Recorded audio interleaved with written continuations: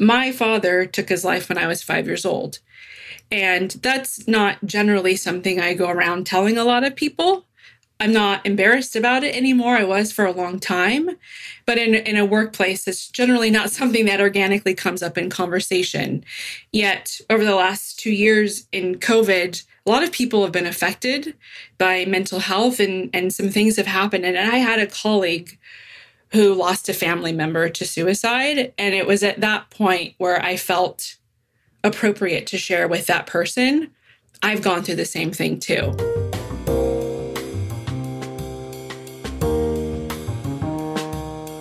Welcome to Smashing the Plateau. We help consultants, coaches, entrepreneurs, and small business owners build their business after a long career as an employed professional. We believe you should be able to do what you love and get paid what you're worth. Consistently. I'm your host, David Schreiner-Kahn. Today on Smashing the Plateau, I'm speaking with the founder of Diana Talks, Diana Acuna. In today's episode, Diana explains how she learned to share information about herself, opening connections with others. By deepening relationships, Diana has created lasting change in her career and her life. Stay with us to hear all the details. How do you feel about your business building progress? Would you like to be part of a structured, supportive process to help you implement ideas that you know will help you move the needle toward your goals? As a member of the Smashing the Plateau community, you'll have access to a structured process for growth. You'll also be a member of a community that is built to be a safe, caring place where inclusive, direct, active, and empowering conversations are welcome. Inside the Smashing the Plateau community, you'll find a range of tools and resources to support you as an entrepreneur, access to experts, and answers to your burning questions. If you're committed to getting your consulting, coaching, or small business to grow on your own terms so that you can deliver great results to your ideal clients while supporting the lifestyle you want, and you don't want to do it alone, apply to become a member of the Smashing the Plateau community. Learn more at smashingtheplateau.com. Now let's welcome Diana Acuna. Diana has spent the last 20 years in SaaS, helping companies evaluate and implement software solutions across a variety of industries. Despite having success throughout her career, deep down she was afraid to be herself and afraid of what other people thought, so she became a perfectionist. She had focused on the external factors that would progress her career rather than the internal struggles that were holding her back. One day, Diana decided to choose courage over fear and realized that expressing her feelings, opinions, and emotions wasn't going to kill her. In fact, the opposite was true. People engaged and responded positively. Today, Diana is a speaker and coaches professionals on how to improve their emotional intelligence so they can drive lasting change in their careers and their lives. Diana, welcome to the show. Thank you, David. So happy to be here. It's great to have you. So tell me about that day when you decided to choose courage over fear. Sounds like it was a real trigger moment for you. It was. It was early in my career, and I remember finding it was a colleague and a colleague that had become a friend. So it was someone that I felt safe with, that I felt like I could trust. And I had previously avoided talking about emotions. I thought that they were useless. I could operate life without them. And I was nervous about sharing some of the things that had happened in my childhood and adolescence for fear of being judged or frowned upon. And so in that moment, I shared my story with this gentleman about some of the things that I had experienced in my childhood and in my life. And that was sort of a pivotal moment for me in my career in the way that he reacted and how he responded to it. And I learned that he had actually gone through something similar. We ended up, I think, bonding and becoming even closer as a result of it. And that moment sort of led me on this path to go to therapy, do self-work and really just start this whole evolution and journey of focusing more on how I feel, quite frankly, and emotions, and how those things could really benefit me, and being okay, quite honestly, with talking about some of the things that happen to us as people and not just as professionals. Right. And from that point on, what did you do differently in your work environment? It was an evolution that took time, truthfully. I would say I kept sort of testing the water to see, was it safe to continue to do this? Because I think it's a balance too of, I don't, know that you need to go around sharing your story to everybody, but I think being honest, being authentic, sort of owning who you are instead of trying to hide that, and having courage to share opinions, even if they're maybe less than popular, usually tends to get positive results. And so I sort of just continued to try that over and over and over again in ways that I think that I felt would be safe, and learned over time there's a lot of power in doing that. And I think continued to get a lot of evidence. Like every time I did that, every time I took a risk and I was courage and I said something that I thought maybe would be unpopular, or I said something or I did something maybe that I wouldn't have otherwise done, the responses that I were getting from people surprised me in a good way. It's interesting. I'm reflecting on how I've behaved in similar situations, and I couldn't agree with you more. So I know, like, for example, when I'm writing emails to our list or sharing some posts on social media, which are designed to help our audience of consultants, coaches, and small business owners do better in their business and improve their business success. When I write something, if there's a point that I want to make, and I write something where I share how I may have struggled with the same issue, I tend to get a better response from people, either a better open rate or I'll get more responses from the email or more responses to the post. Yeah, so I totally see it. So, for example, I recently wrote a post about trying to focus on, just getting a small amount, or maybe even just one like major thing done per day, and trying to say no to all the distractions, which I find really hard to do, because the distractions are usually people that want some kind of help with something, and not all of those distractions are going to produce great results for my business.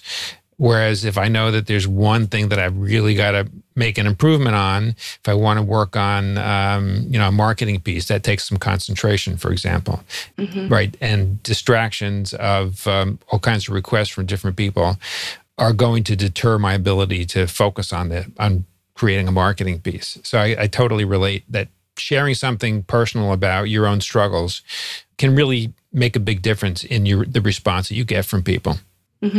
I agree. Yeah. The other thing I was thinking about is, I spent a long time in my career as an employee before I became an entrepreneur in 2006. And as an employee, I always felt like I needed to be right most of the time. And that sharing something where I was struggling was going to impact my career negatively, or impact how my performance was perceived by supervisors and colleagues. And I wonder, what you've experienced around the same thing, particularly since you are an employee now, as well as an entrepreneur. Yeah. Great question. I feel the same way, or at least I felt the same way for a long time, that showing weakness or showing areas where they were things that I still needed to work on or were not my strengths, I saw that as a risk or a threat. And what I've come to learn is no one is inherently good at everything. And so it's okay to be human. And I think now, especially in this day and age, people respond so well and so positively to authenticity, and to knowing what your strengths are and what you're good at, and being vulnerable and asking for help. And I learned that pretty quickly that, yeah, sure, there may be some people maybe who want to take advantage and exploit that if there's something that you're weak at. But by and large, most people don't. Most people are good and kind and generous and want to help you. And for me, I've always found it really beneficial to ask for help and to be vulnerable, because that's the only way generally you're going to get help is if you ask for it. And I think it's also a really good way to establish trust and rapport with somebody in going through that kind of exercise and exchange with them. Yeah. Now, at the same time, when you're about to share something where it's a personal story or something where you perceive that you may be struggling and you want some help, do you feel that there's a piece of what's going on where you may be reluctant to share it, even though you know, particularly given your experience and what you've gone through and what you focus on in your speaking business, you know that being vulnerable in the long run is likely to be beneficial. Yet in the short run, right before you're about to say something where you're sharing something, how do you feel about it? Well, my immediate reaction in terms of how I feel about it is probably really nervous. And I think maybe one other thing to point out to David in terms of my professional business still being employed and then my speaking business that I'm doing in parallel is, I think part of it's using judgment in terms of what to share with whom and, who to ask for help for. So, for example, I'm fortunate in the people that I work with and that I'm employed with where I've known them for a while. We have trust and rapport, and I generally feel very comfortable about being Diana through and through with them. But that's not always been the case. And so in certain scenarios, I have relied on people that I've formerly worked with or people in my network to ask for help where there was a relationship or there was some trust and credibility built, because I felt like that was safer, quite frankly, to solicit help or to solicit some information to help me do something in that capacity. Whereas maybe I felt like I was still working on building trust and proving myself. Maybe if I, was relatively new at a company and I wanted to build my image and have some quick wins, maybe I would get help from somebody else. So I think it kind of depends. And I think that's where you have to use judgment in terms of what you want to share and how much help you want to ask for. And thinking about all the various resources that you have in terms of, where you can solicit that from. Yeah. So one technique that I'm hearing from you, if you're about to share something where you're not quite sure how it will be perceived by the person that you're about to share it with, is to test sharing that same information with somebody where you have a strong, trusting bond. Mm-hmm. Exactly. And David, if I can just be perfectly candid with you and the audience, just to give a real life example. My father took his life when I was 5 years old. And that's not generally something I go around telling a lot of people. I'm not embarrassed about it anymore. I was for a long time. But in a workplace, it's generally not something that organically comes up in conversation. Yet over the last 2 years in COVID, a lot of people have been affected by mental health and some things have happened. And I had a colleague who lost a family member to suicide. And it was at that point where I felt appropriate to share with that person. I've gone through the same thing too. And so I think, like I said, kind of going back to judgment, I would never, ever had ever shared my story with anybody that I worked with at that point in time until that moment happened. And I made a judgment call to be, vulnerable with him and to let him know, like, I'm so sorry. And I don't know exactly what you're going through, but I've been through something similar. So I think you're right, David. It's a combination of testing and knowing trust. And then I think you can also find scenarios with people where you have things that you can relate to as well. And then you can use those things to continue to build trust and rapport with each other. Yeah. Are there strategies that you recommend to people to test out these various scenarios where you're sharing bits of information about yourself with different people as you're trying to improve your own emotional intelligence and also maybe be seen in a slightly different light over a longer period of time? Yeah, I think that's a great question. I think that there's two ways I would look at doing it. One is with people that you already know and trust, so your friends and family, because it's already safe and you have that existing connection and relationship, and you can talk to them and let them know this is something that you're working on. And to the extent that you want to, practice it, certainly you can. I've had many, many conversations with some of my close friends about exactly this. And then outside of, conversations with your friends or peers or family, there are also exercises that you can do as well to practice or learn about yourself in terms of becoming more self-aware and socially aware of other people.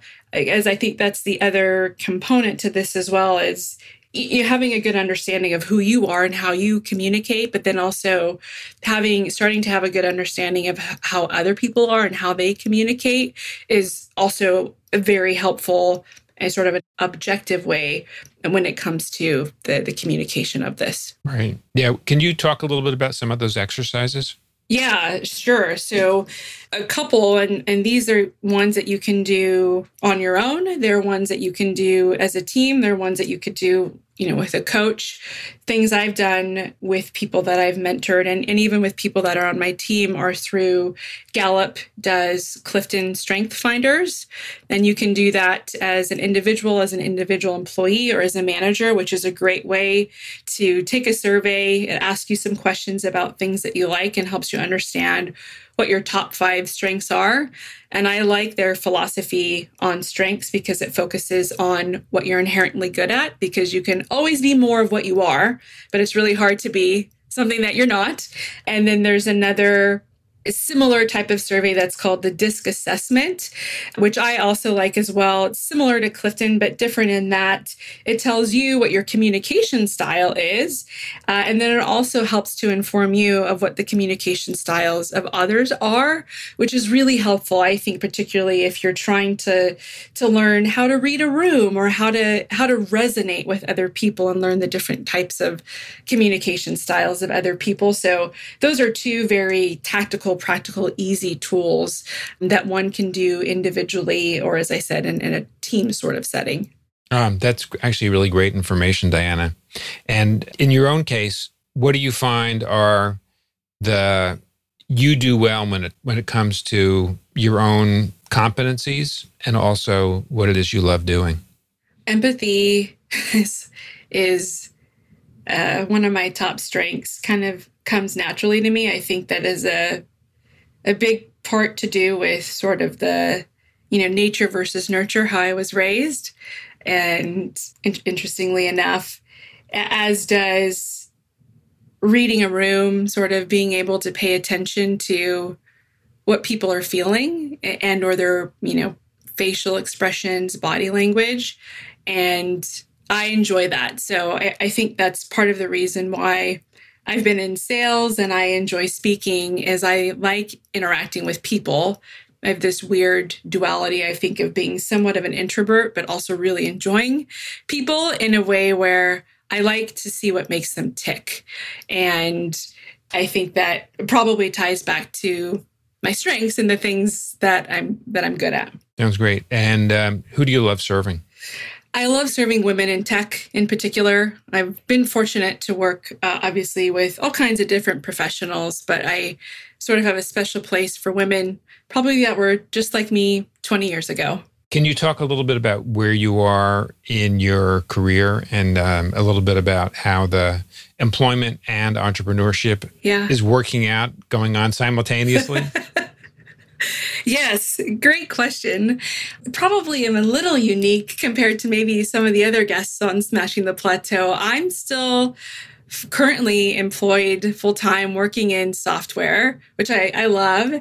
And I've also started my business a couple years ago. So I'm doing both, which is quite fun and interesting. And obviously the goal at some point is to transition into just having my own business. But for the time being, I'm doing both. So working in software, managing a team, and then nights and weekends running the speaking business.